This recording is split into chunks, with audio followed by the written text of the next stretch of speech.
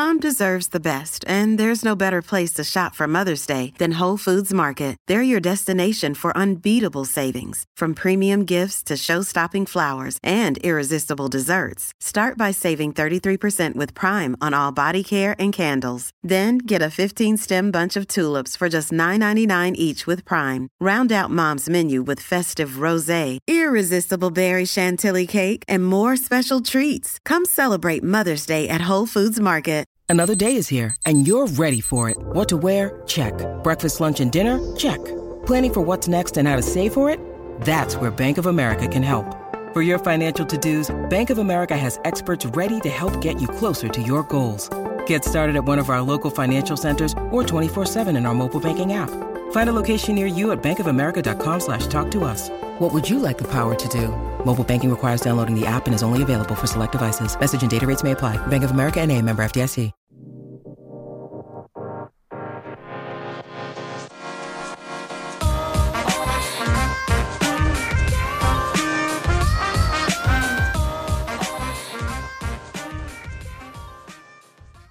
Hello, welcome to another episode of Blush. I'm your host, Hiva. If it's your first time joining us, welcome.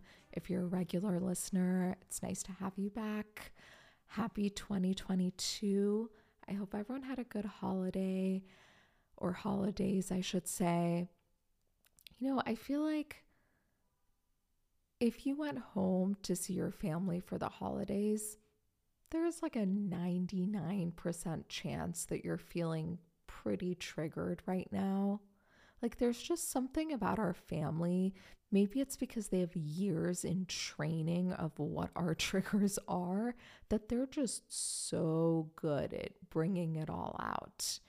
And I think really the key of how much your self-work and everything you're doing is working is being able to be in those highly triggering situations and not getting highly triggered. I am not there yet. I learned that the past few weeks. But hey, we're all working on it. And today's guest is actually the perfect person to help you work through those triggers. I have on my somatic therapist, Andria Lee. She's an expert in all things mind-body connection. I really wanted to have her on, just because of the timing of everything, both with everything I just said about the holidays, but also with COVID popping off as much as it is right now. I think we're all feeling certain ways in our bodies, and she's the perfect guest for anything mind-body connection. And also, it's in theme with our 2022 year of main character energy. There are a lot of things that stand in the way of us embodying main character energy, and a lot of it comes from childhood. A lot of the time, we don't even know where it's coming from. We don't know how to label it. We don't know how it feels. We don't really know how to identify and work through these emotions. And somatic therapy is the perfect place for that. So I'm going to keep this intro short because it's a super, super long episode. There's just so much good stuff in there. We talk about the origins of this podcast being called Blush. We talk about the concept of blushing. We talk about a lot of mind-body things, a lot of physical symptoms that people see that are actually emotional pain that have been translated into physical symptoms.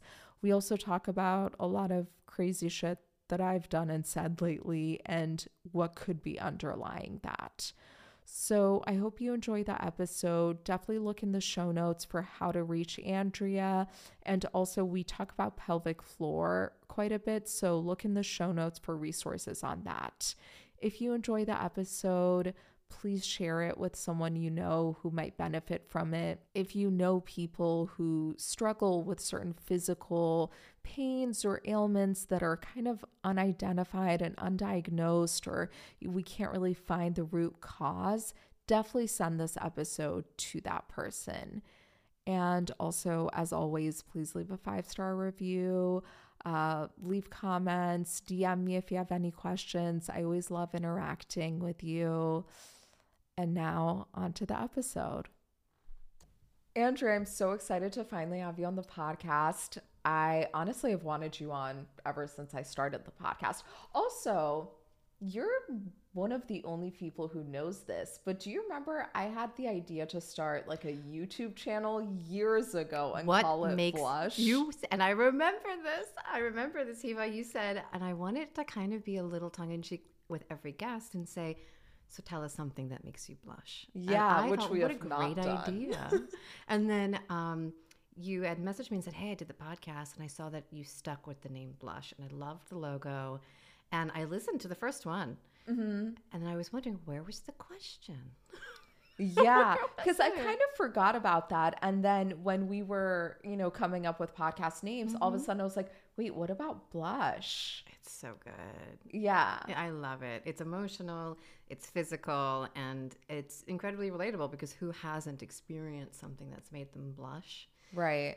And of course, it's a pleasing word.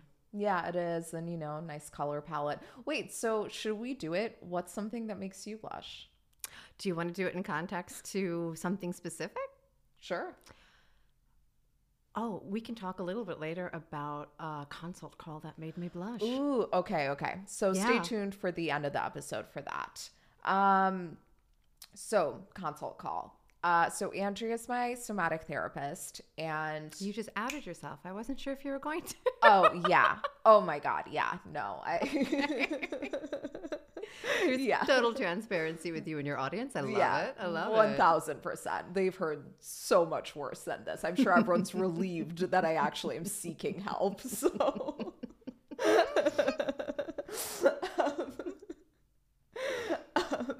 So I have told people about you, through all the years, and usually everyone's reaction is, what the fuck is somatic therapy? My brother has come to call it touch therapy. Yeah. But can you explain what it is? Because I actually never really know how to answer the question myself. Absolutely. I think that the easiest explanation of what it is a therapeutic approach that focuses really on the embodied experience. And that's it. That's all you need to say. Okay. That's all it is. We're focusing on the embodied experience. Now, well, what does that mean? It means when you have an emotion, you feel it. The same way you feel an ache in your knee if you've walked too much. The same way you would feel comfy in a nice soft blanket. We feel emotions inside, and anything that happens inside is the body.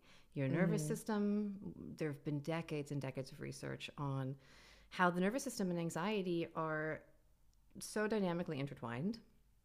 We talk a lot about I need a break, I need something to give. Well, how much time are we spending in homeostasis? That's the rest and digest and process part of your parasympathetic nervous system. There's so much going on in here. And just to demystify a little bit about emotions, they're in motion. The word is cooked in. It is a peptide and a receptor. That's it. That's all it is. They move through our body the same way we move through our life. So instead of talking about a feeling, we really want to get to know the feeling itself so that we can really attune and tend to what it needs and what it's doing, how it's trying to keep us really, and this is kind of a little theological about it, but the theory in somatic therapy is human design.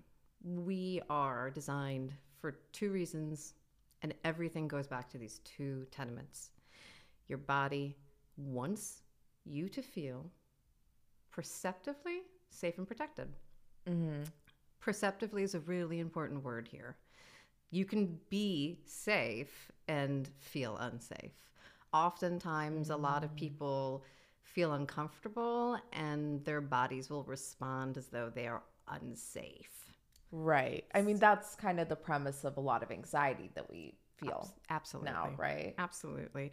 The more we get to know our own emotional expressions, we get to know our own parts, like the part of someone who feels insecure or the part of someone that feels really confident at work, but helpless communicating with a romantic partner. We want to get to know all of these different parts and what they need so that the client and their thinking mind and their sense of identity can include their embodied experience and their emotional self. This also expands a little bit to some belief systems like I can't trust anyone. That's an example of a belief system. It's about bringing everything onto the same page because your body is constantly learning every single minute. You can't stop it. These neurosynapses are firing electrical signals to each other thousands and thousands and thousands of times per second. We can't stop our body being in communication with itself, so why not have a conversation? Beautiful. So, I mean, you kind of already answered it, but what is the difference between regular therapy and somatic therapy? I love traditional therapies. Most of my clients are actually working with traditional therapists, and we work in tandem. It's a little bit different, I think, in the biggest way about what we're listening for when we're hearing our clients and what we are bringing into the dialogue for our clients. We go from about analytical, pragmatic to, well, wait, what does frustration feel like? Take a beat, take a pause. How does frustration feel for you? And someone might say it feels like stop and go all the time, stop and go. That is going to be an experience that's unique to that person. Where someone else might say frustration feels like a burning in my stomach that I just want to let out. Now, instead of analyzing frustration as it is, as a word and definition and not an experience, we're kind of limiting what's going on inside the client for the client. So again, it's a lot about talking with directly. It's a lot more creative as well. Art therapy, obviously, dance therapy, there are so many wonderful creative methods out there. If you're a creative person and you're thinking about therapy, there are so many creative approaches. But we rely heavily on the use of simile, metaphor, analogy, imagery. Even one of my favorites actually is hand gestures. When someone says it feels like it makes a gesture with their hand of a hand shaking and trembling, that is so informative. And not just for me, but we're talking about emotional expression and feelings in a different way for the client. And that's great. I mean, I know what the front of my face looks like. I know what the back of my head looks like. But sometimes when I see myself in a semi-profile in a photo, I'm like, oh, hey, look at that. So looking at them in a little bit of a different way. It's less linear. And always the focus is experience. So how does that feel? What's that like? How would you describe it? These are really common verbal interventions that we use. The biggest difference is the ability to employ gentle touch. Now, I do see clients in person 3 days a week. I also see clients remotely 2 days a week. So the verbal interventions and all of the focus and attention, the kind of dialoguing with, which comes from something called parts work from Dick Schwartz. You can look him up on the internet, but I warn you, he's not the best communicator, but you could look up something called parts work or IFS and get a really good idea of what it's like getting to know your parts and being in dialogue with them and including them in the conversation.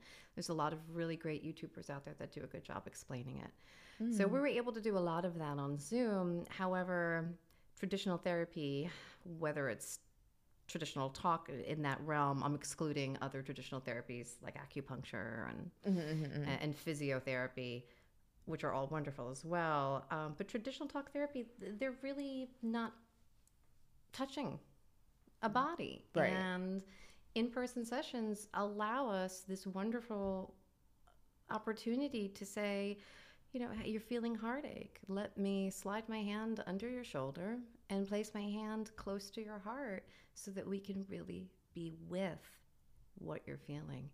It helps the client raise their own awareness of what it's like.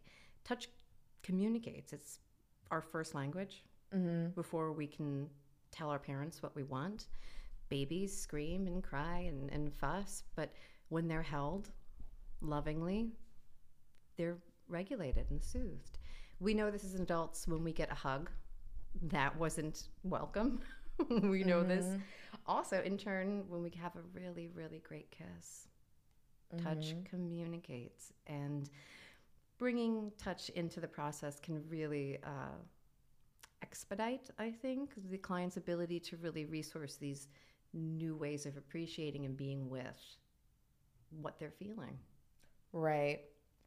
I can say from my own experience, I did talk therapy for many, many years before I started seeing you. And actually, funny story. Oh, I love funny stories. So, well, you know the Those story. are the best kind. I'm a reteller. Retell. You'll recognize it. So I moved to New York. I was seeing this guy, we call him the comedian on the show. And we got in a big fight and weren't speaking, and I was just so like desperate and distraught and all the things. And so I went to this tarot reader, you know, just desperately wanting someone to be like, no, like this is your soulmate, you'll get back together or whatever. And this tarot reader was like, you need a certain type of therapy. He's like, I don't know what it is. I'm not familiar with it. I just see the word somatic coming up a lot. Completely unfamiliar with the concept of somatic therapy. I walk out, I just Google somatic therapy. Your website was the first thing that popped up. I mean, props to your SEO. That was me, baby. We should have you on another time to just talk about that because it's incredible. And that's how that started. But okay, going back to my experience with you. I mean, how magical was that moment, though? How incredibly magical, feeling, and serendipitous that you went to this person who really could have given you what you were after, and instead said, this is not the confirmation bias you were looking for. You know, resource that out of nowhere, and without saying, hey, I know somebody, or I know of this thing. It was almost like I don't know if it was a woman or a man, but it was almost like they were kind of finding it with you. Yeah. Yeah, it was really interesting. To this day, I think he might be the only legit tarot reader I've ever had. I mean, I don't know. Who knows? I am bonkers for that stuff, by the way. I could talk about, I've tried and done, if something is like a tarot or astrology or Akashic record reading or whatever, I always try it once. I think it is so fun. It is fun. It is fun so long as you don't get too carried away with it. Yeah. You know? I look at it as what I want from this really is insight and to get me thinking. I have clients that sometimes actually refer to someone when they feel really stuck. And it's the same thing over and over and over and over and over again. And I feel like, you know what? I think you need a little bit of magic. Because just the experience might be enough to move an inch, to push that needle ever so slightly, to remind your body and you that you can, there's movement's still possible. You're not really stuck. You're not really stuck. Yeah. Oh, I love that. Interesting. But yeah, so I came to you. I was still seeing my regular talk therapist from many years. Oh, yeah. And one thing I noticed that was so different was in therapy, he'd be like, okay, well, for example, like, how does that make you feel? And I just wouldn't know. Like, a lot of times in therapy just didn't have answers. And it was really frustrating, I think, for both of us in a way. And I was kind of shocked and really pleased at how much in somatic therapy I would go in with no answers, no thoughts, no feelings. And then just the process of doing it, being on the table, you know, kind of giving emotions or feelings a body part and a space and really describing them, things would come up that weren't coming up in talk therapy. I understand that because I've seen it happen for a lot of people. I love what you said because I think it's really worth repeating. We often don't know. And that is real. We don't know, because as we get older, our society or family, or I don't know, modern society. I am a New Yorker. I've always been a New Yorker. So I can only speak as a New Yorker, which is we're not a very emotional lot. Mm-hmm. Not outwardly. Right. Not outwardly. The older we get, I'm sure someone at some point in your life has teased you for crying. Oh, yeah. Absolutely. Oh, my God. I cry so much. So I'm sure it's happened many, many times. We start to learn that emotional expression is not exactly acceptable when we get older. You know, when a child feels an emotion, you can tell what it is because they are fully in the emotion. But as we get older, we start to say, oh, that's sad. Mm-hmm. And it's always like those primary ones, sad, mad, glad. It's just those really primary ones. And it's really the devil's in the details, which is if someone comes in and says, I don't know, it's like, okay, that's fair. Do you feel present today? Do you feel like you're here? Are you feeling foggy? Because there's going to be something there. There's going to be something there. And with a little bit of options presented to someone, and the options being not really what they expect, like, hey, does it feel like there's a cloud over your head or over your eyes? There's a difference. Right.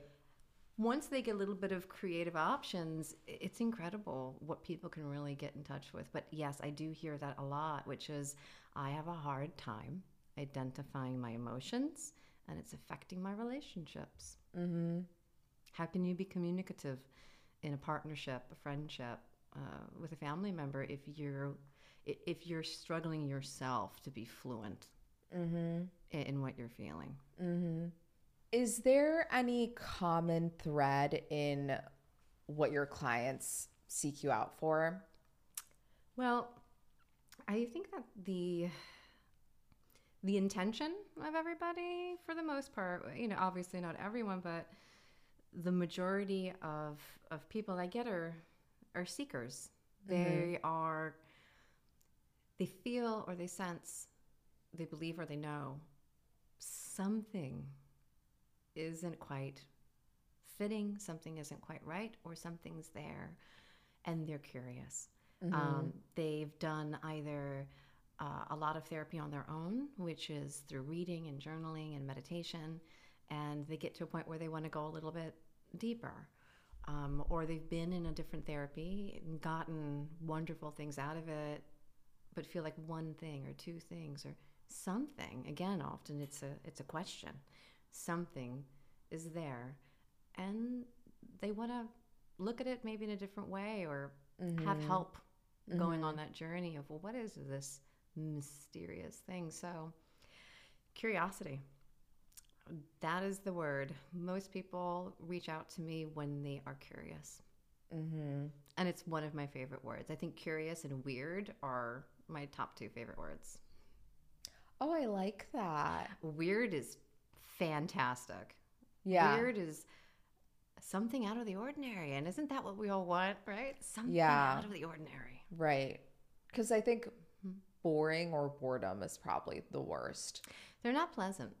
Yeah. So like anything weird I will welcome because I just am trying to not be bored. Like that's my number one thing in life. Trying to not be bored. Well, you've created this podcast, which is very much hey, let's have a giant conversation with an audience of people. That's a great way to stay on board and entertained, for sure. Yeah, for sure. And the weirder the conversation, the better. That's definitely something that was a component of me really wanting to do this work. Is the least boring thing to me in the entire world is the depth and complexity of a human. I'm never bored. Never, ever.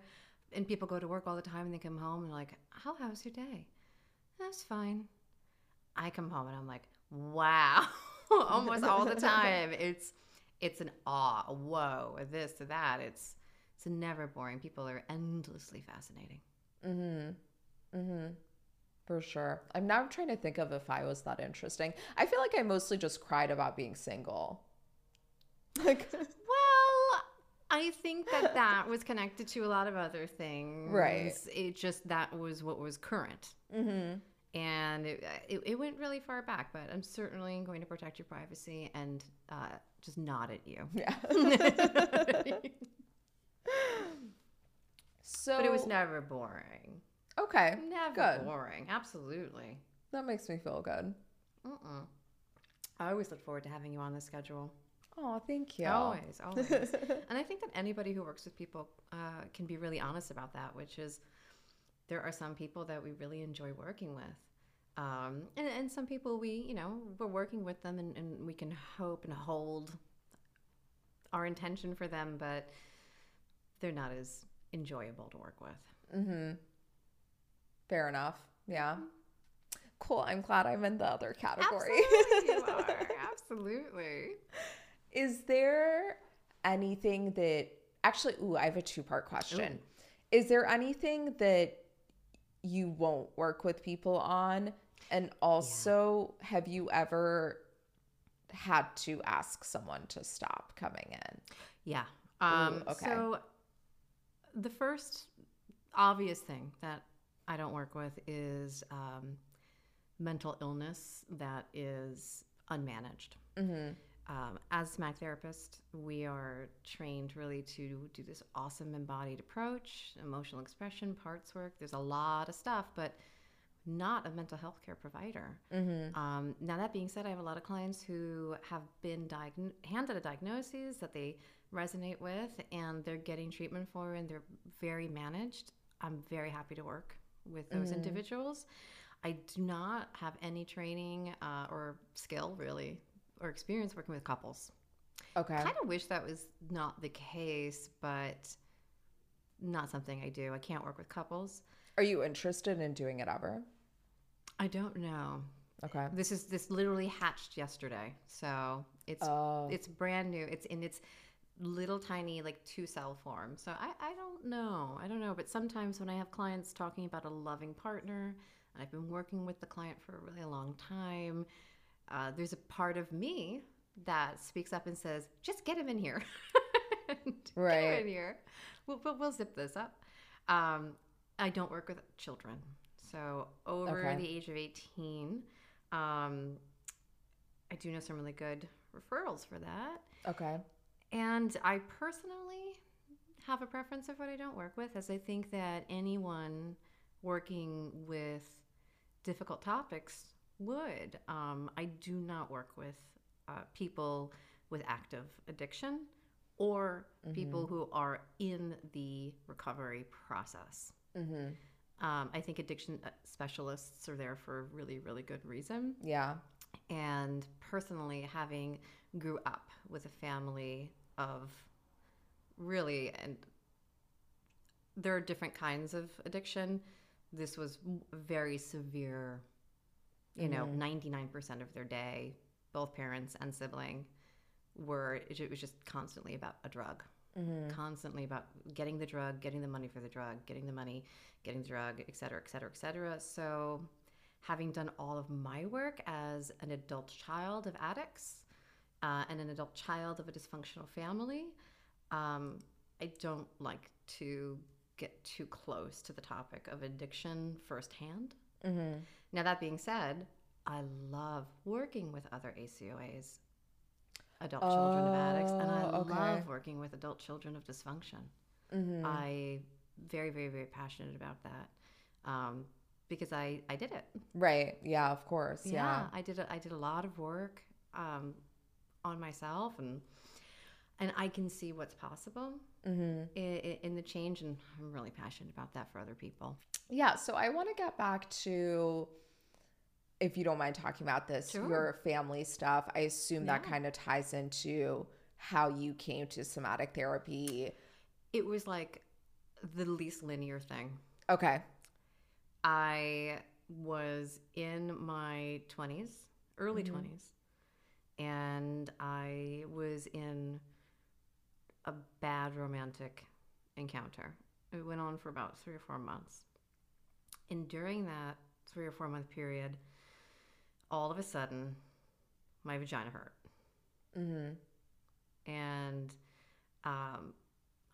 if Hiva could link some resources to anybody who says home in the podcast, that'd be really great. Yeah, I'll put stuff in the show notes. Yeah. And I went to every single gynecologist. I think I did 24 gynos in a year. Mm-hmm. There was nothing wrong. I was told over and over and over again, nothing wrong, nothing wrong, nothing wrong. And I ended up going to New Jersey to see a doctor. I schlepped to New Jersey, guys. This is New York goddamn city. Yeah. She went from Brooklyn to New Jersey. Literally. Like, for anyone who's not from here, crossing a bridge is a big deal. You cross two. Mm-hmm. Yeah. Basically. And one would assume that New York City would have the best of the best. Right. And whether or not they did or didn't at the time, this is now, Jesus Christ, 15, 16 years ago. Mm-hmm. And I can say now that finding someone to work with you that is a medical professional is thousands of times easier than it was about 16 years ago. 16 years ago, nobody knew what this was, really. And it was an infectious disease doctor who said, okay, everything's completely ruled out. This is not an infectious disease. There's nothing structurally wrong. There's nothing physically wrong. But the pain's clearly real. You have a pain condition that affects the pelvic floor and thus the vaginal canal and the vulva. Mm-hmm. And he literally said, I don't know what to do, but I've seen it before because people come to me as a last resort. Mm-hmm. So somewhere down the rabbit hole, I found that people actually did physical therapy for their vagina, and it did not make any sense to me. Okay. I could use physical therapy on my vagina. Go for it. Go for it. Yeah, why not? Yeah. Why not? So I could not understand how physical therapy could help at the time. Now, a pelvic floor physical therapist can explain it to you in 30 seconds. And it's probably best left for them to explain rather than myself. But muscles can only do so much. And we're talking about the group of muscles in your pelvic floor being dysfunctional. So the word is hypertonic, which basically means that they're clenched. Your pelvic floor is clenched all the time. And your muscles can only do a couple of things. They can relax, they can tense, and they can spasm. That's it.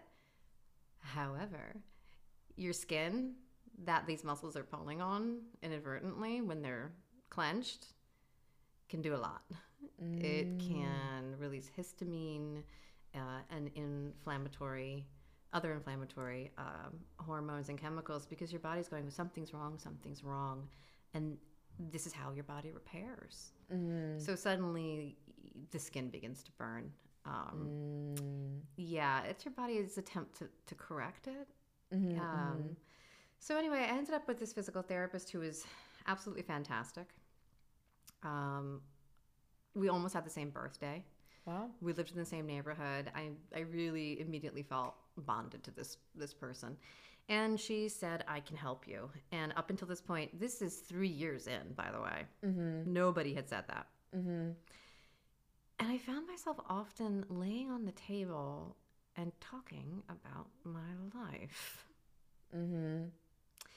And I would talk a lot about what was going on at home. And obviously I could trust this person because she was really helping me. I was feeling so much better.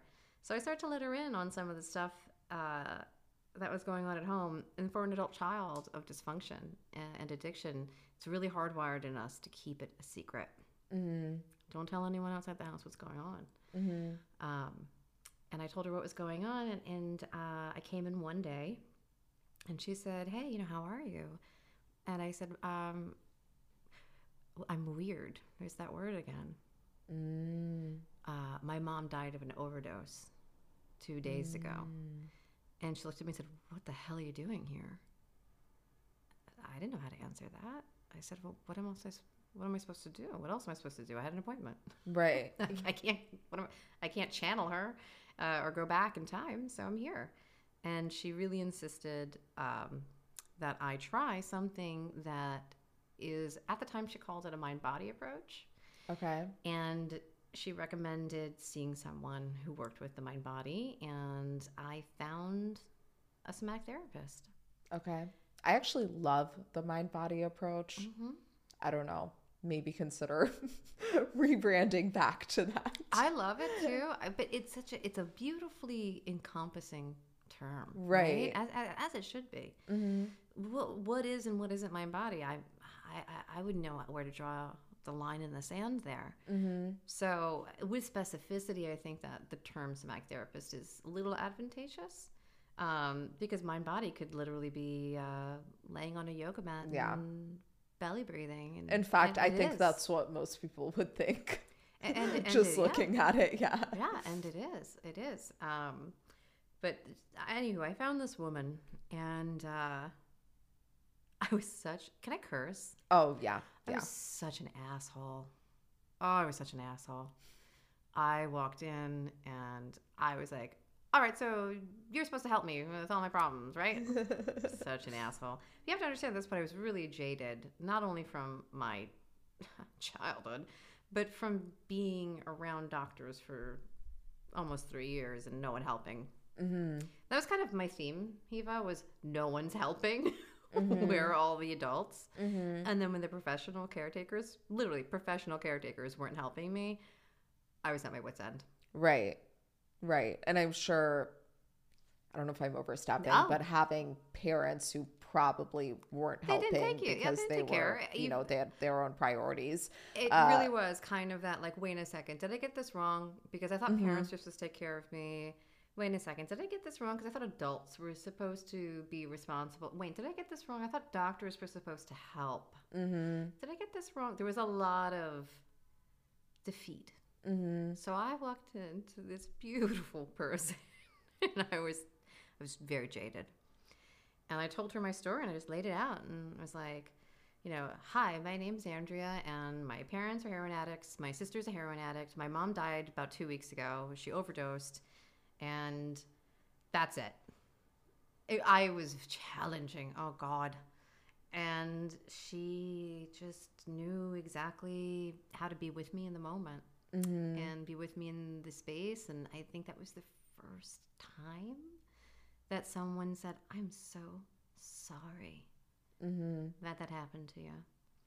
I happen to know a lot about adult children's, of addicts and adult children of dysfunction. I have a lot of experience helping them. And just like the physical therapist had told me, saying, I can help you, I was on board.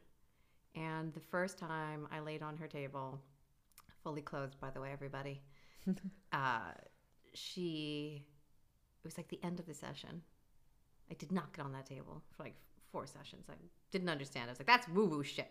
Mm-hmm. And I get on the table, and she cradles my head. And now this is like giving bread to someone who didn't know they were starving. I was so starved for nurturing and attention and support, let alone touch. Mm-hmm. That I started to weep, which is a word I'm really choosing intentionally. It was weeping. Mm-hmm. And I instantly got so mad at her. I did. I didn't want to cry. Mm-hmm. No one likes crying. Right. Let alone an adult child of dysfunction. It's emotions are not really something that get attended to, so we're really good at compartmentalizing. Mm-hmm. And there is something that if we have time later I want to talk about, which is I had a very, very high emotional IQ. Mm-hmm. My emotional intelligence was off the charts. And a lot of people who grew up with dysfunction of any kind probably can say the same. Mm-hmm. But there is a huge difference between emotional intelligence and emotional maturity.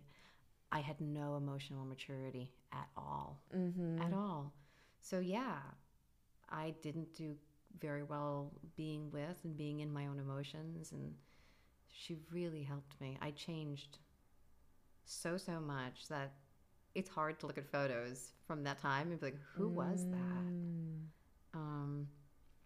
So that's how I found out about somatic therapy. I was someone who felt it in every cell of my body for an extended period of time. And like my clients, I would vanish for 6 months, 8 months, come back for 3 or 4 sessions, and then vanish. And I did this off and on for quite a while.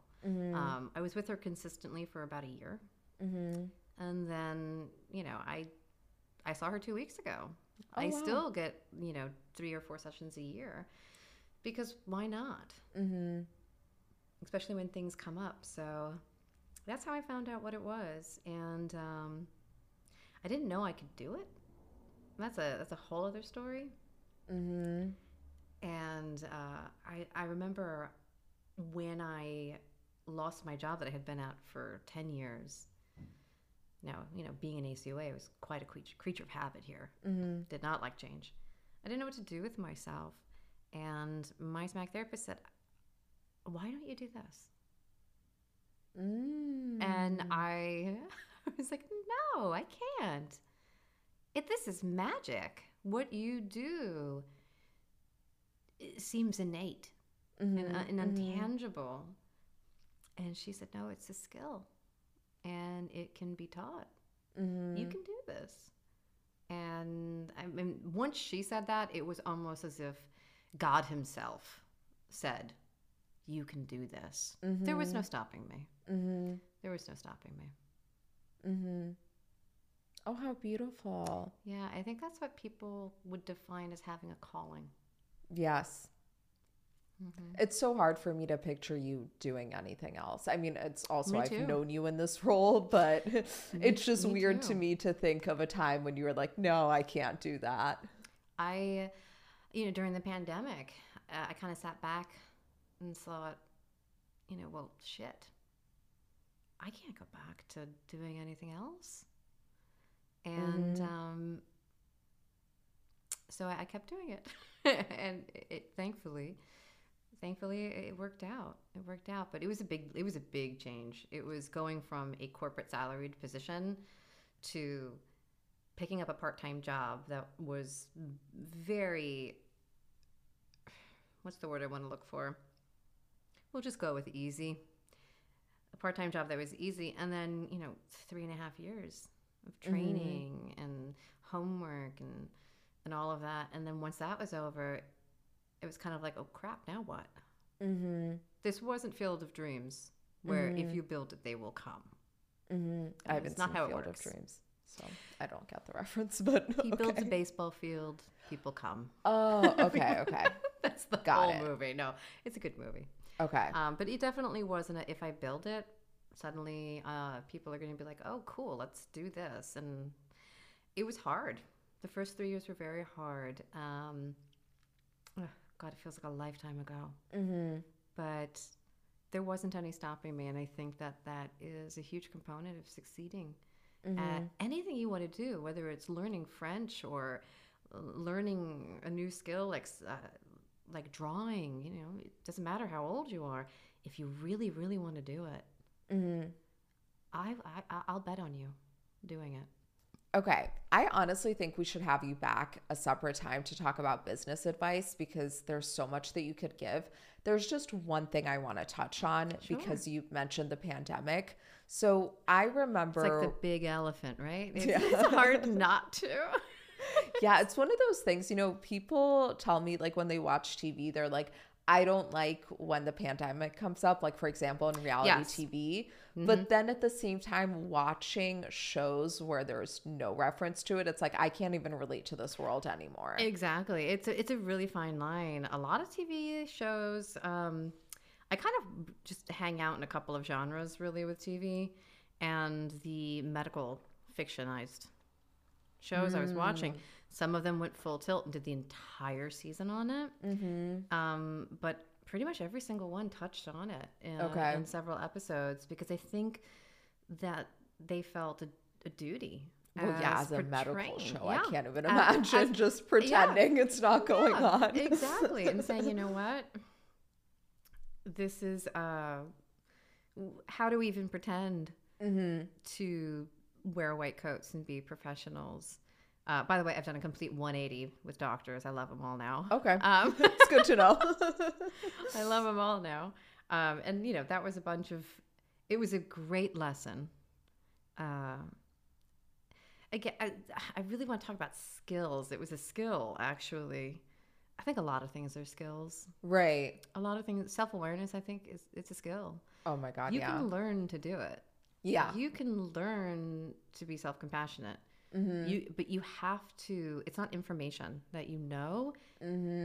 What is a skill? Practice. Right. You have to practice, which was a little bit about the EQ thing I was talking about, where, I knew what was going on. I was able to have a really high emotional idea of what was happening in a room or with people or with others. But I didn't have the opportunity ever to really practice my own emotional expression. It was kind of like someone knowing how the game of tennis works and then being handed a racket. Right. Yes. Not the same thing. But if you really want to learn tennis and you want to be good at it, you're going to hit that court and you're going to start to do a really great backhand. And I think a lot of self-improvement is like that.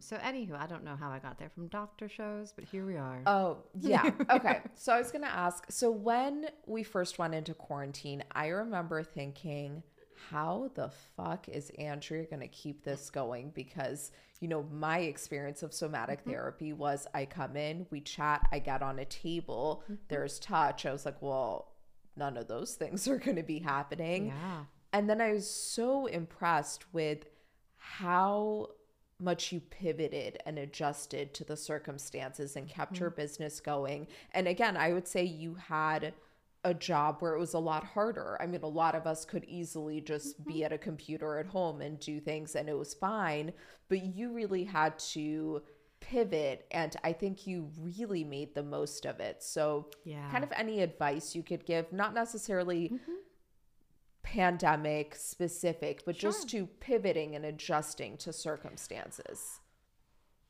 It's going to sound a little abstract, and I only thought of it just in this millisecond here, which is, if you have a love and there is a need, you'll find a way. You'll be as creative as it takes, because if you still have a love for what you're doing, what you're delivering, what you're making, whether it's tangible or not, obviously, commodities and services are very different in that regard. But if you really still have a love for doing and making and being that, and there is still a need, you'll be able to find a way to do it. Because if the need's there and you're still there 100%, it'll work out. Whether it's B2B, whether it's, hey, I've never done a workshop remotely. Could I do that? Or, you know what? I've been selling hoodies and t-shirts. Could I make masks? Or maybe necklaces to hold a mask when someone takes them?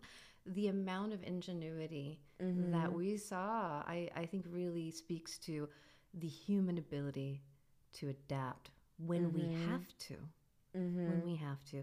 So if you're out there doing something and it's not really working, take a step back and look at the whole picture. Do you love it? Is there a need? How could you do it a little different? Ooh. I bet there's a way. I always believe that there's never two options. There's always more. So try and find how many options you can think of for whatever it is you're thinking about, if you're a business owner listening. I love that.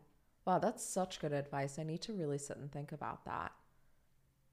Oh, we can totally powwow together if you'd like. Yeah. I love podcasts. I'm a huge supporter of podcasts. I think these are wonderful, especially ones that are conversation. Conversation, because we all want to belong. Right. Especially coming out of 18 months historically of isolation. Literally isolation. We're dying for connection and being included and being a part, hearing that someone might be talking to you, even if it's just for 1 minute out of an entire hour and a half. It's, hey, I see you. Oh, shit, I've been seen. So I love conversational kind of podcasts like this. They're my favorite. Okay. Thank you. Yeah, thanks for doing it. So, speaking of which, I wanted to maybe touch on a couple of things that listeners write in a lot about. Absolutely. So the first one is fight picking, and I'll just be very honest. I mean, I would say a very big part of why I started seeing you is because I just could not stop picking fights with my boyfriend at the time. And not so much anymore. I actually really, it's very, very rare that Ozzy and I fight. I'm very happy to hear that. Yeah, it's very rare. When I'm not surprised, but I am really happy to hear that. Yeah, you'd be proud. It's a very functional and healthy, I was going to say an adult relationship. I mean, it is adult, except that we both act like little kids. Like, we're both very silly. But yeah, it's not a whole lot of fighting. When we do fight, it is really just me, and he is barely a participant. But that's okay. Clearly, he just he's lets giving me you kind of, space to do it, right? He lets me, like, get it out of my system. Emotions have to be in motion, and if pacing and getting it out is what you need, and your partner's able to respect that for you and also not take it personally, I think then that's a good recipe there for success. Yeah, absolutely. But yeah, so I mean, I know it's broad and there's probably a zillion different I think if we go causes. Back, there are. Yeah. Everybody's so, I knew Mr. Rogers said it. Everybody, there's only one of you in the whole world. That's how he said it. And we are very unique. Educational point first, which is your body's this incredible imprint of neural pathways. And those neural pathways are imprinted by your perceived experiences, your actual experiences, your beliefs, literally absolutely everything. Your body's doing it right now.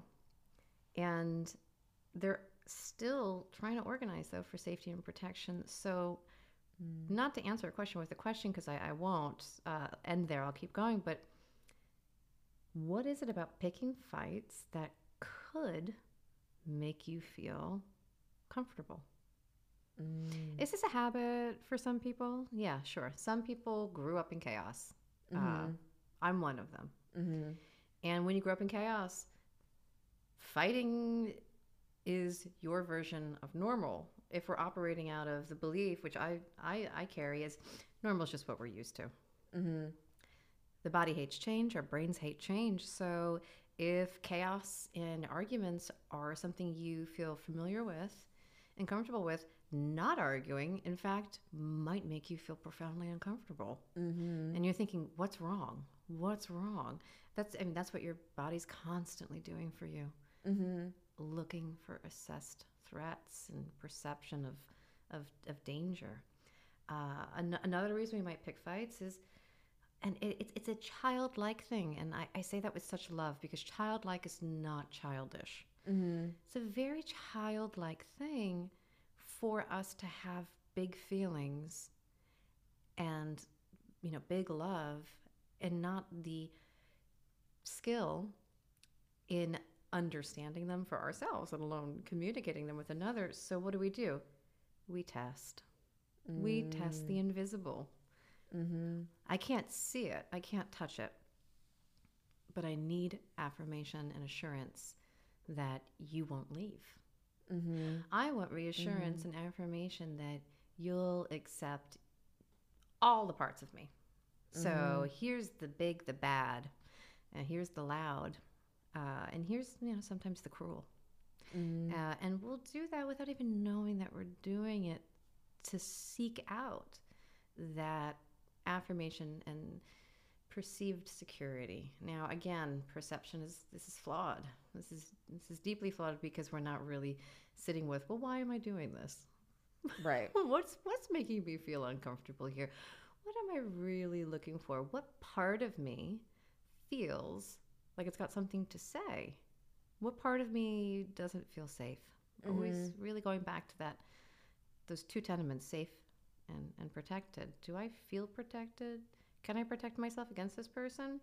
When we're in love, we're vulnerable, right? And when we're vulnerable, all of your protection mechanisms are going to show up. The cavalry is going to come. Vulnerable is hard, and a new relationship can make us feel very vulnerable. So protection mechanisms are going to show up, and some of them might actually be proving to yourself that you can still fight for yourself.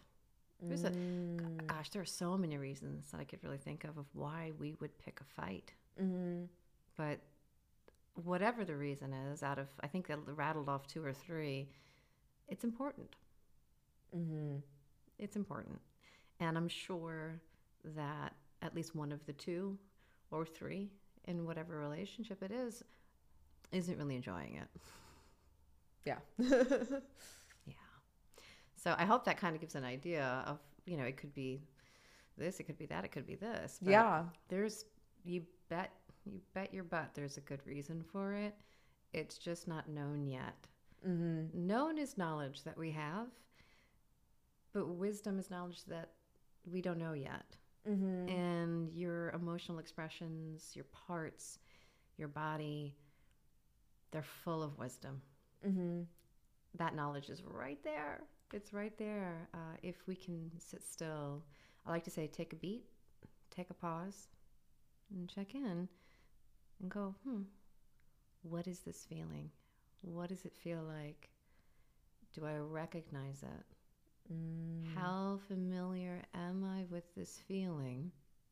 And break out the journal. Break out the journal and start to get to know this feeling the way you'd want to get to know someone at a party. Especially if it's familiar. That gives you a really good clue here that it goes back in your life.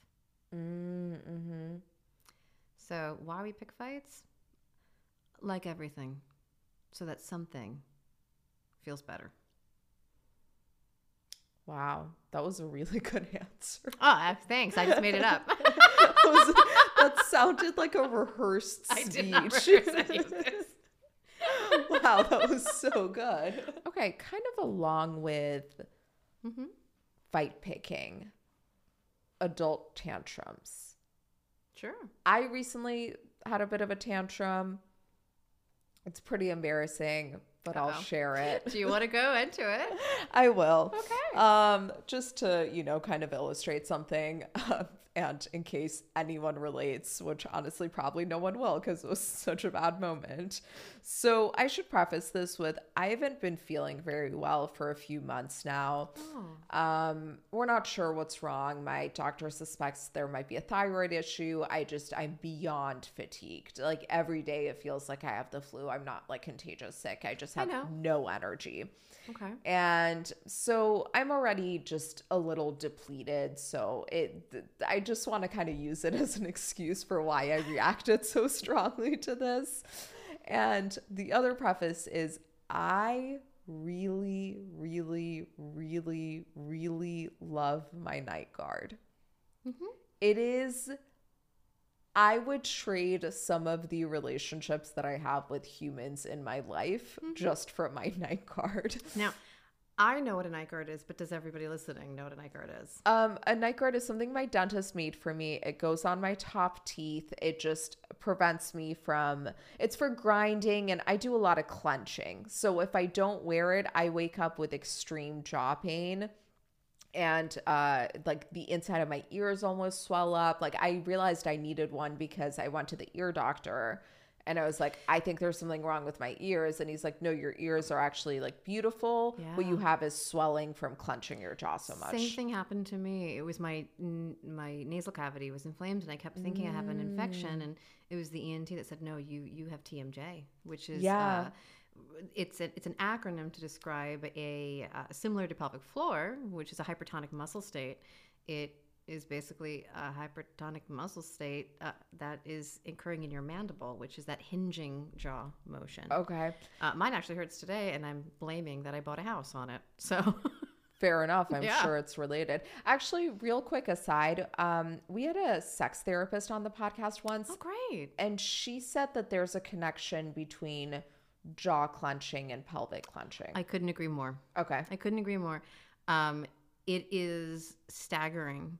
Whenever I have a new client come in that tells me they have one or the other, I'll ask about the other. The gross majority absolutely have both. There is a huge connection. It's holding tension in the body, period. End of story. And if I was walking around with my bicep clenched, my forearm clenched, you would see it and I would be aware of it. But if I'm holding tension in my face, my jaw, Yeah. let alone my pelvic floor. I'm not going to be aware of it. You're not going to see it. So your body kind of is like, okay, this is a safe place to hold tension. No one can tell. You're none the wiser. And we're ready. We're bracing for impact. We're bracing for the shoe to fall. Yeah, huge correlation. Interesting. Okay, so back to my adult please. tantrum. Your night guard. So I usually keep my night guard. I wash it in the morning. And then, I use a toothbrush. I really get in there. I treat it with a lot of love. And then I put it in this folded towel that I have on the dresser next to my bed. And then at night, I go grab it out of the towel. I pop it in. It's the best moment of every day. So this one particular night, I go to grab it and it's not there. I saw that coming. Yeah. And the towel, I should add, was folded differently. And the cleaning lady had been there that day. So I was like, okay, she obviously touched the towel because it's folded differently. And the night guard must have fallen somewhere. Now it's midnight. I'm throwing things out of the drawer. Just freaking out trying to find it. I call my boyfriend. I'm wailing to him. He's like working late on a project and he's like, I don't know. Have you looked here? Have you looked here? I'm like just throwing my bed around the room basically. I call the cleaning lady. I'm freaking out at her at midnight, mind you. And didn't find it. I had my old night guard, my dog Samantha ruined a few years ago. She tried to wear it. Adorable. It got a little bent out of shape. So while I was waiting for my new one, I just cut off the parts that were really fucked up and I would still wear the front of it and it would like make my cheeks bleed because of the way I cut it. No. But I was like, I am so committed to this night guard that I'd rather have bloody cheeks than not have a night guard in. So I found that one. I went to sleep. The cleaning lady came at 7. She found it. It was in a drawer. But how did you feel when she found it? I was happy that I had it. It was somewhere where I'd actually searched for it. So it was kind of a little bit in disbelief. But more than anything, I was extremely embarrassed about how I handled the whole situation. Yeah. It was bad. It was so bad that she was like, do you still want me to come next week or no? Aww. And I was like, wow, I'm a fucking monster. You had a disproportionate emotional reaction. We've all had them. Now I'm hearing this story and I'm thinking, what was that? Oh wow, what was that like? Oh, I wonder what that's like. And let me just offer up for just for time's sake what I heard. You have a relationship with this night guard that's really similar to a child and their security blanket. And when it went missing, you had a very childlike response as though their security blanket was missing. How many times have we heard stories about a kid forgetting their favorite toy at home or forgetting a blanket at home and freaking out? Now, to me, it's reasonable. I think it's perfectly reasonable. No one would say to that kid, hey, buck up, right? No one would say to that kid, hey, you're 5, stop freaking out, grow up. Well, actually, unfortunately, yeah, a lot of people would. I'm sure some people have heard that. Anywho, back to this. There's some sense of security with it that's attached. And when that security suddenly left, it completely threw you. And when we have disproportionate emotional reactions, it takes us out of any semblance of choice. There are no options in this. You needed to find this security now. It didn't matter that it was midnight. It didn't matter that your partner wasn't here and couldn't actually help you look. You needed help there was nothing in this world in those moments other than finding this sense of security. But what we're really talking about is a sense of security. So in those moments we have to realize that what we're talking to here is, what we're really dealing with here is a case of emotional reasoning, which is okay. We all do it. We all do it.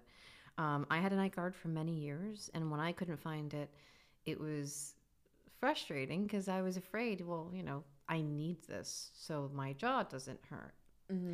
That is reasonable. Now, my little freakouts trying to find it may not have been reasonable. When we feel that we need something and suddenly it's gone, that's scary. That would be scary for anybody. So you had a childlike response to it. And then once I asked, well, what did it feel like when she found it? Because I wanted to know what it felt like. And embarrassment was what you said. Because once it was relieved and the need was satisfied, only then were you capable of self-reflection. So it's in these moments where we want to acknowledge, whoa, I'm having a really big feeling. Stop, take a beat, take a breath, and be with the really big feeling the way an adult would be with a child, because this is a childlike response, and say, whoa, big feeling. I know we can't find the night guard right now. It's not where it's meant to be. We'll figure this out because I'm an adult and I can. If we buy another one tomorrow, do you think we can get through one sleep? In all fairness, it takes a while for them to get made. It's about 2 weeks, right? Yeah. I have a backup plan. I'm going to order a backup night guard. You can absolutely do I'll that. put it in a safe, in a lockbox. Now, what you're saying is actually a different version, which I love, which is, I hear you, big feeling. I recognize you. And as the adult, I will take care of us. That's it. That tantrum that you're describing was just a really big feeling that goes back to a sense of security and it suddenly being gone, a need suddenly going unfulfilled, which goes back to scarcity and fear. And again, the story I was hearing was very akin to a child losing their favorite stuffed animal. So we have to speak to it like a child, which is, hey, guess what? We have two now. This will not happen again. I've got you. Yeah. I've got you. And that's kind of reconciling the emotion, right? It happened. It was expressed. It was acknowledged. And then it was regulated and remedied. And now that circle is complete. It won't happen again. At least insofar as a night guard. Right. Now, a sense of security could be anything. It could be a partner not answering the phone. Yep. It could Definitely had my share of freakouts about that. It could be a boss saying, hey, I want to talk to you at the end of the day. It could be a lot of things. A sense of security suddenly leaving would be scary for anybody. So coming to these feelings without judgment of adult and saying, oh, it's an adult tantrum, really saying it is an adult tantrum and that's okay. I get to have the full spectrum of emotion and be an adult.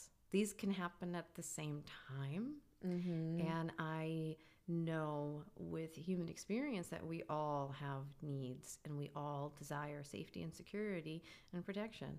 I'm not alone. You're not alone. I'm sure other listeners are thinking about the time they freaked out about something. I hope so. If anyone's listening and can relate, please DM me. I want to hear your stories. Make me feel better about my tantrum, please. But you did exactly what you needed to do. You did exactly what you needed and said, okay, this cannot happen again.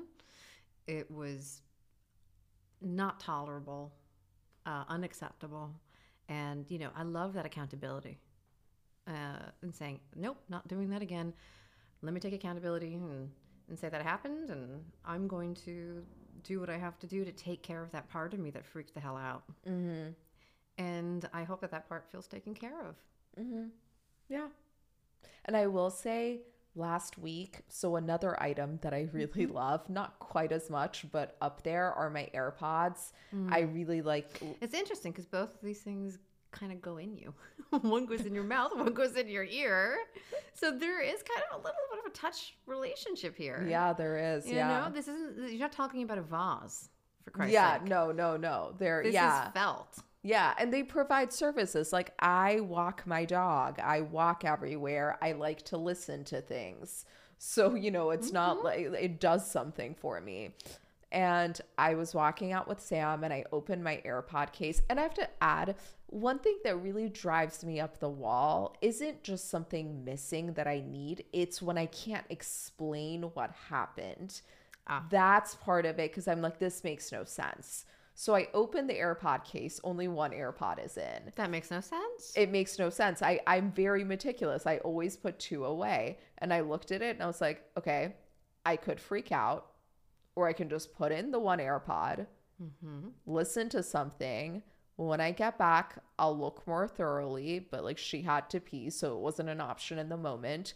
And the worst case scenario here is I go and I buy a new fucking AirPod tomorrow.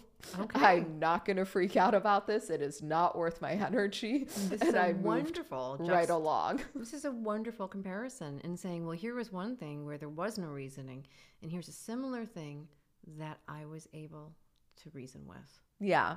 And I mean, it was because I that whole experience was such a bad look, and I was so embarrassed that I was like, nah, I'm going to go ahead and not do that again. And see, it's experience that's necessary for us to have and build the skill of emotional maturity.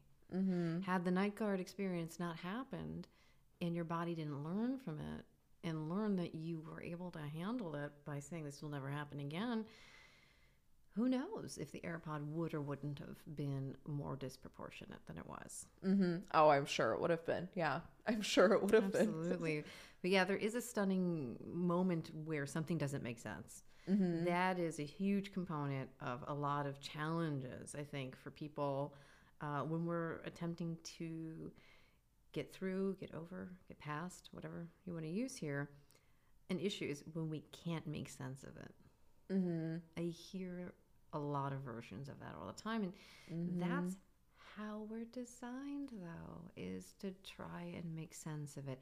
Your body desperately wants to understand so it can prepare for the next time. And your thinking mind, this prefrontal neocortex that we have in our conscious self, our rational thinking, our executive functions, they want to make sense of everything, which is part of why it's believed we dream, which is at night. It's our subconscious being in the background and our conscious attempting to make sense of one another, trying to make all the pieces fit. It's literally how you're designed, is to make sense. So when you saw one and not the other, it's like, whoa, Yeah. what happened? And that's okay. Yeah. Okay. I've kept you for forever. I just want to touch on one last thing. I did notice it got dark out. I was like, I got here like 3 o'clock. It's okay. This is really turning into like a conference now. That's okay. And by the way, I appreciate you thinking of me during the pandemic, and I did think of you as I always do when we have to change the clocks. Oh my God. Yeah. I don't think people on this podcast know about this, and I'll talk about it a separate time. I am passionate about daylight savings. I really do believe that your legacy might be some kind of litigation case or something. I wouldn't do to change it. I sometimes like want, when people are like, oh, but like you get to sleep in more. I'm like, no, that is not what's happening. We are just arbitrarily changing a number. That's what's happening. It is, I gotta say, it never got to me. This year it has. And I'm almost grateful for the experience, because I hear about people loathing it getting dark so early, and I didn't really feel it until this year, and I can't quite figure out why that is.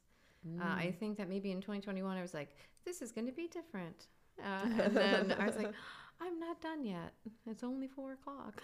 I'm not done. But anyway, as we were saying, yes, what was the last thing you wanted to ask?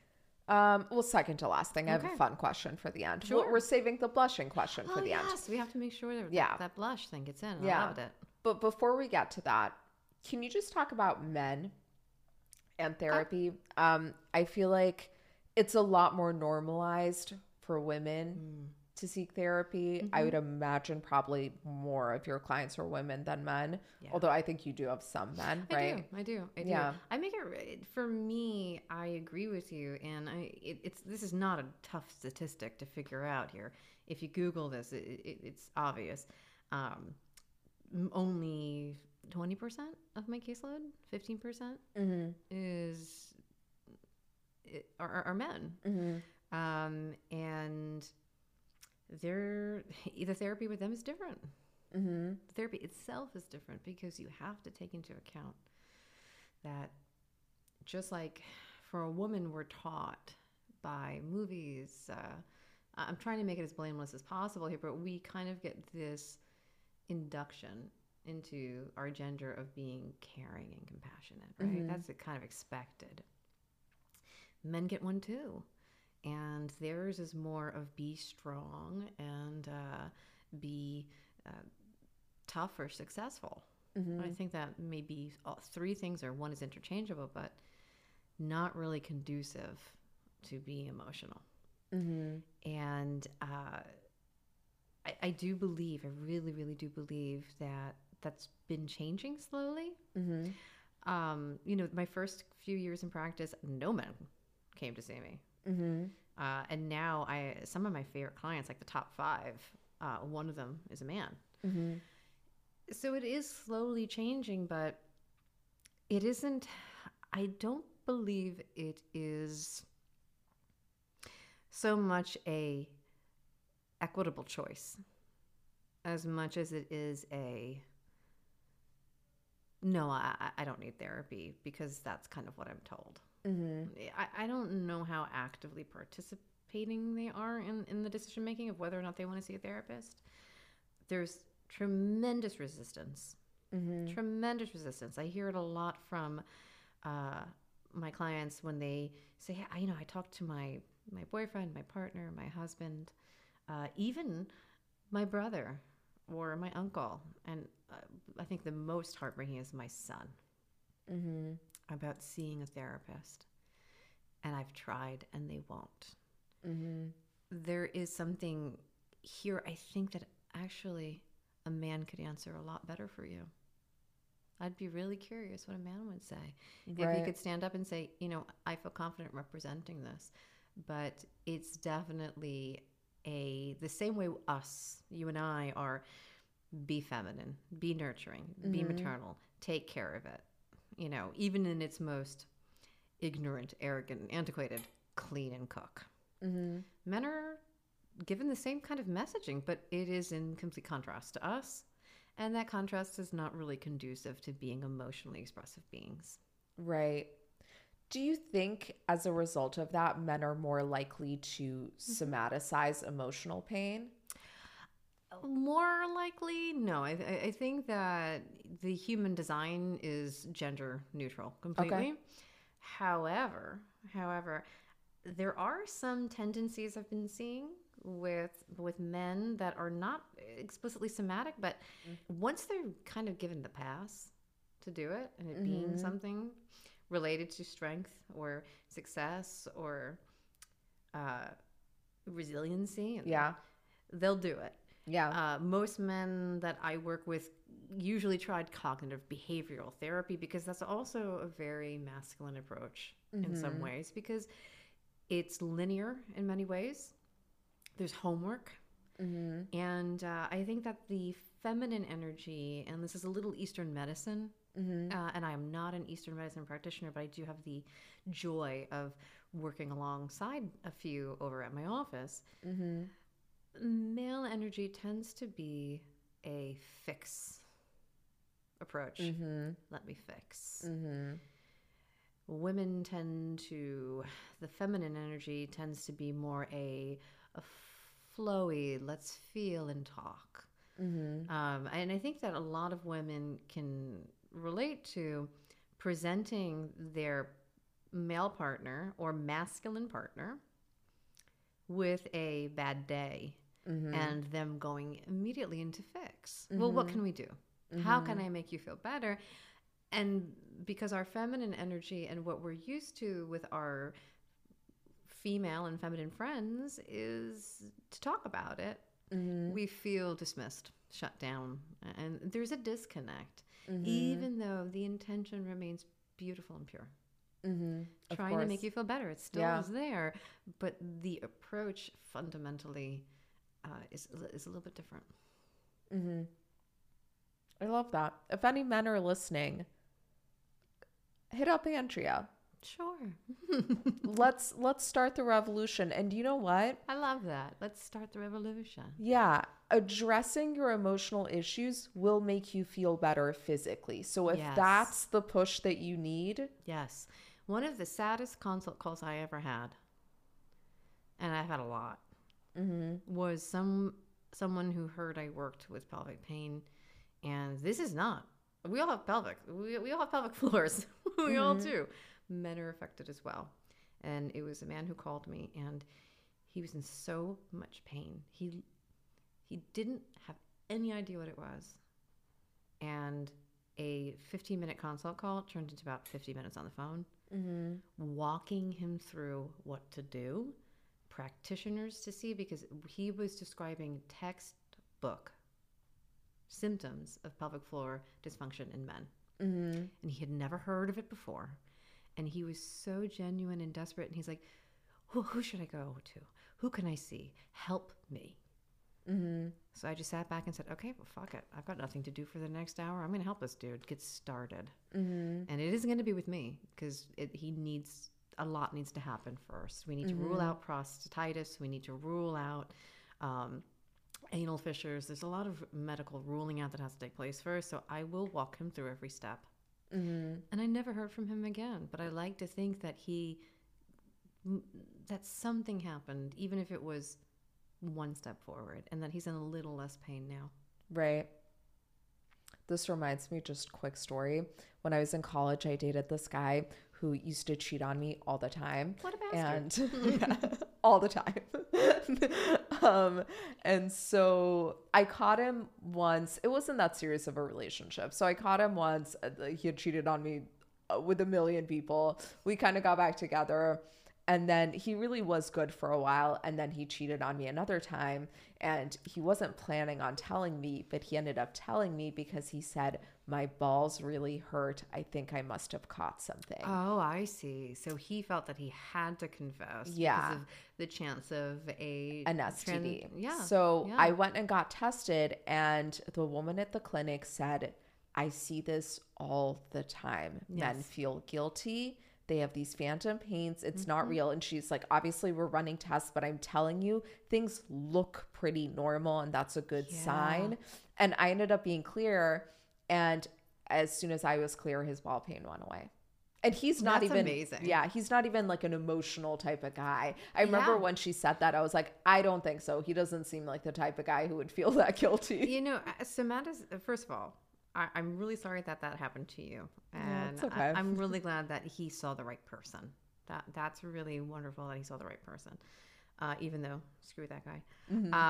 Yeah, if you're listening, fuck you. Basically. But when we're talking about the physical manifestation of emotions, there is a common factor. And the common factor is they are not resolved. Whether they're repressed, most of the time, yes, but not all of the time. So mostly repressed, not all the time, but really the common manifestation, the common thread here in allowing an emotion to affect us physically, which happens, oh my God, it happens all the time, is when it's not getting what it needs. In this case, very eloquently and concisely, it was guilt. Guilt was not getting relief, and it was internalized. And when we internalize, eventually it will come out. As someone who I admire in the industry said, the body is speaking all the time, and it's only when we don't listen that it will begin to scream.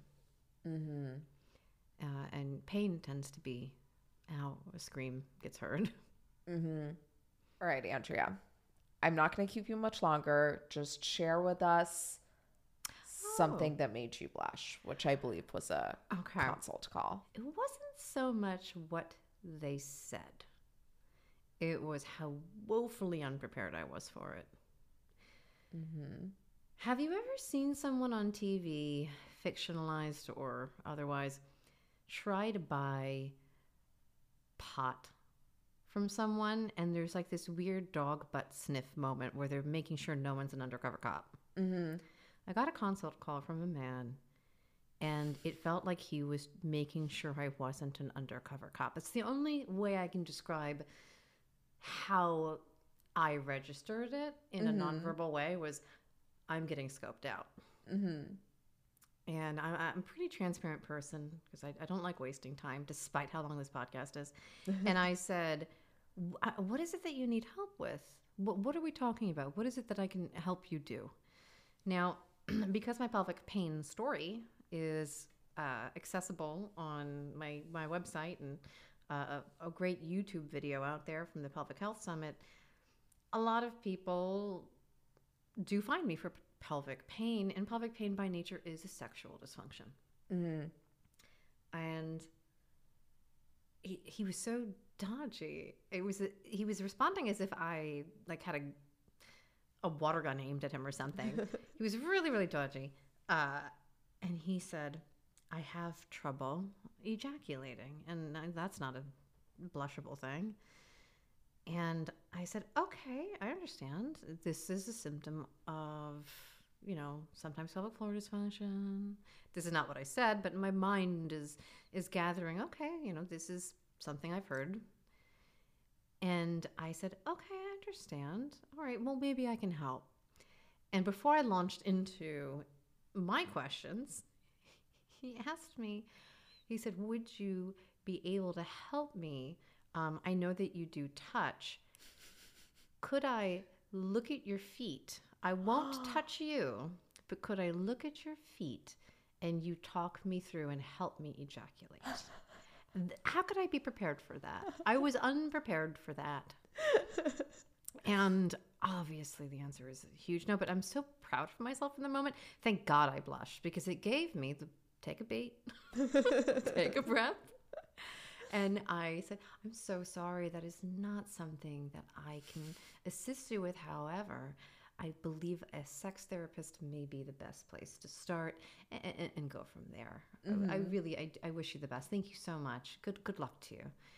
And I hung up the phone, and I mean, I may as well look like a 7-year-old. And then the pitter patter of my feet on the hardwood floor running into my husband's office to tell him what happened. And again, I think that a lot to do with blushing is when you're unprepared. True. I was not prepared for it to go that way. That's a good point. It is being unprepared, huh? I think so. I think that there's a component to it. We think about blood flushing to our faces and it being a vasodilator. Something must be happening in our metabolic system. And oftentimes the body responds to what we're not prepared for. Because if we're prepared, the body doesn't need to respond. Right. Wow, learning so much here today. I mean, we could talk about that all day. Again, this is why it's never boring. Yeah.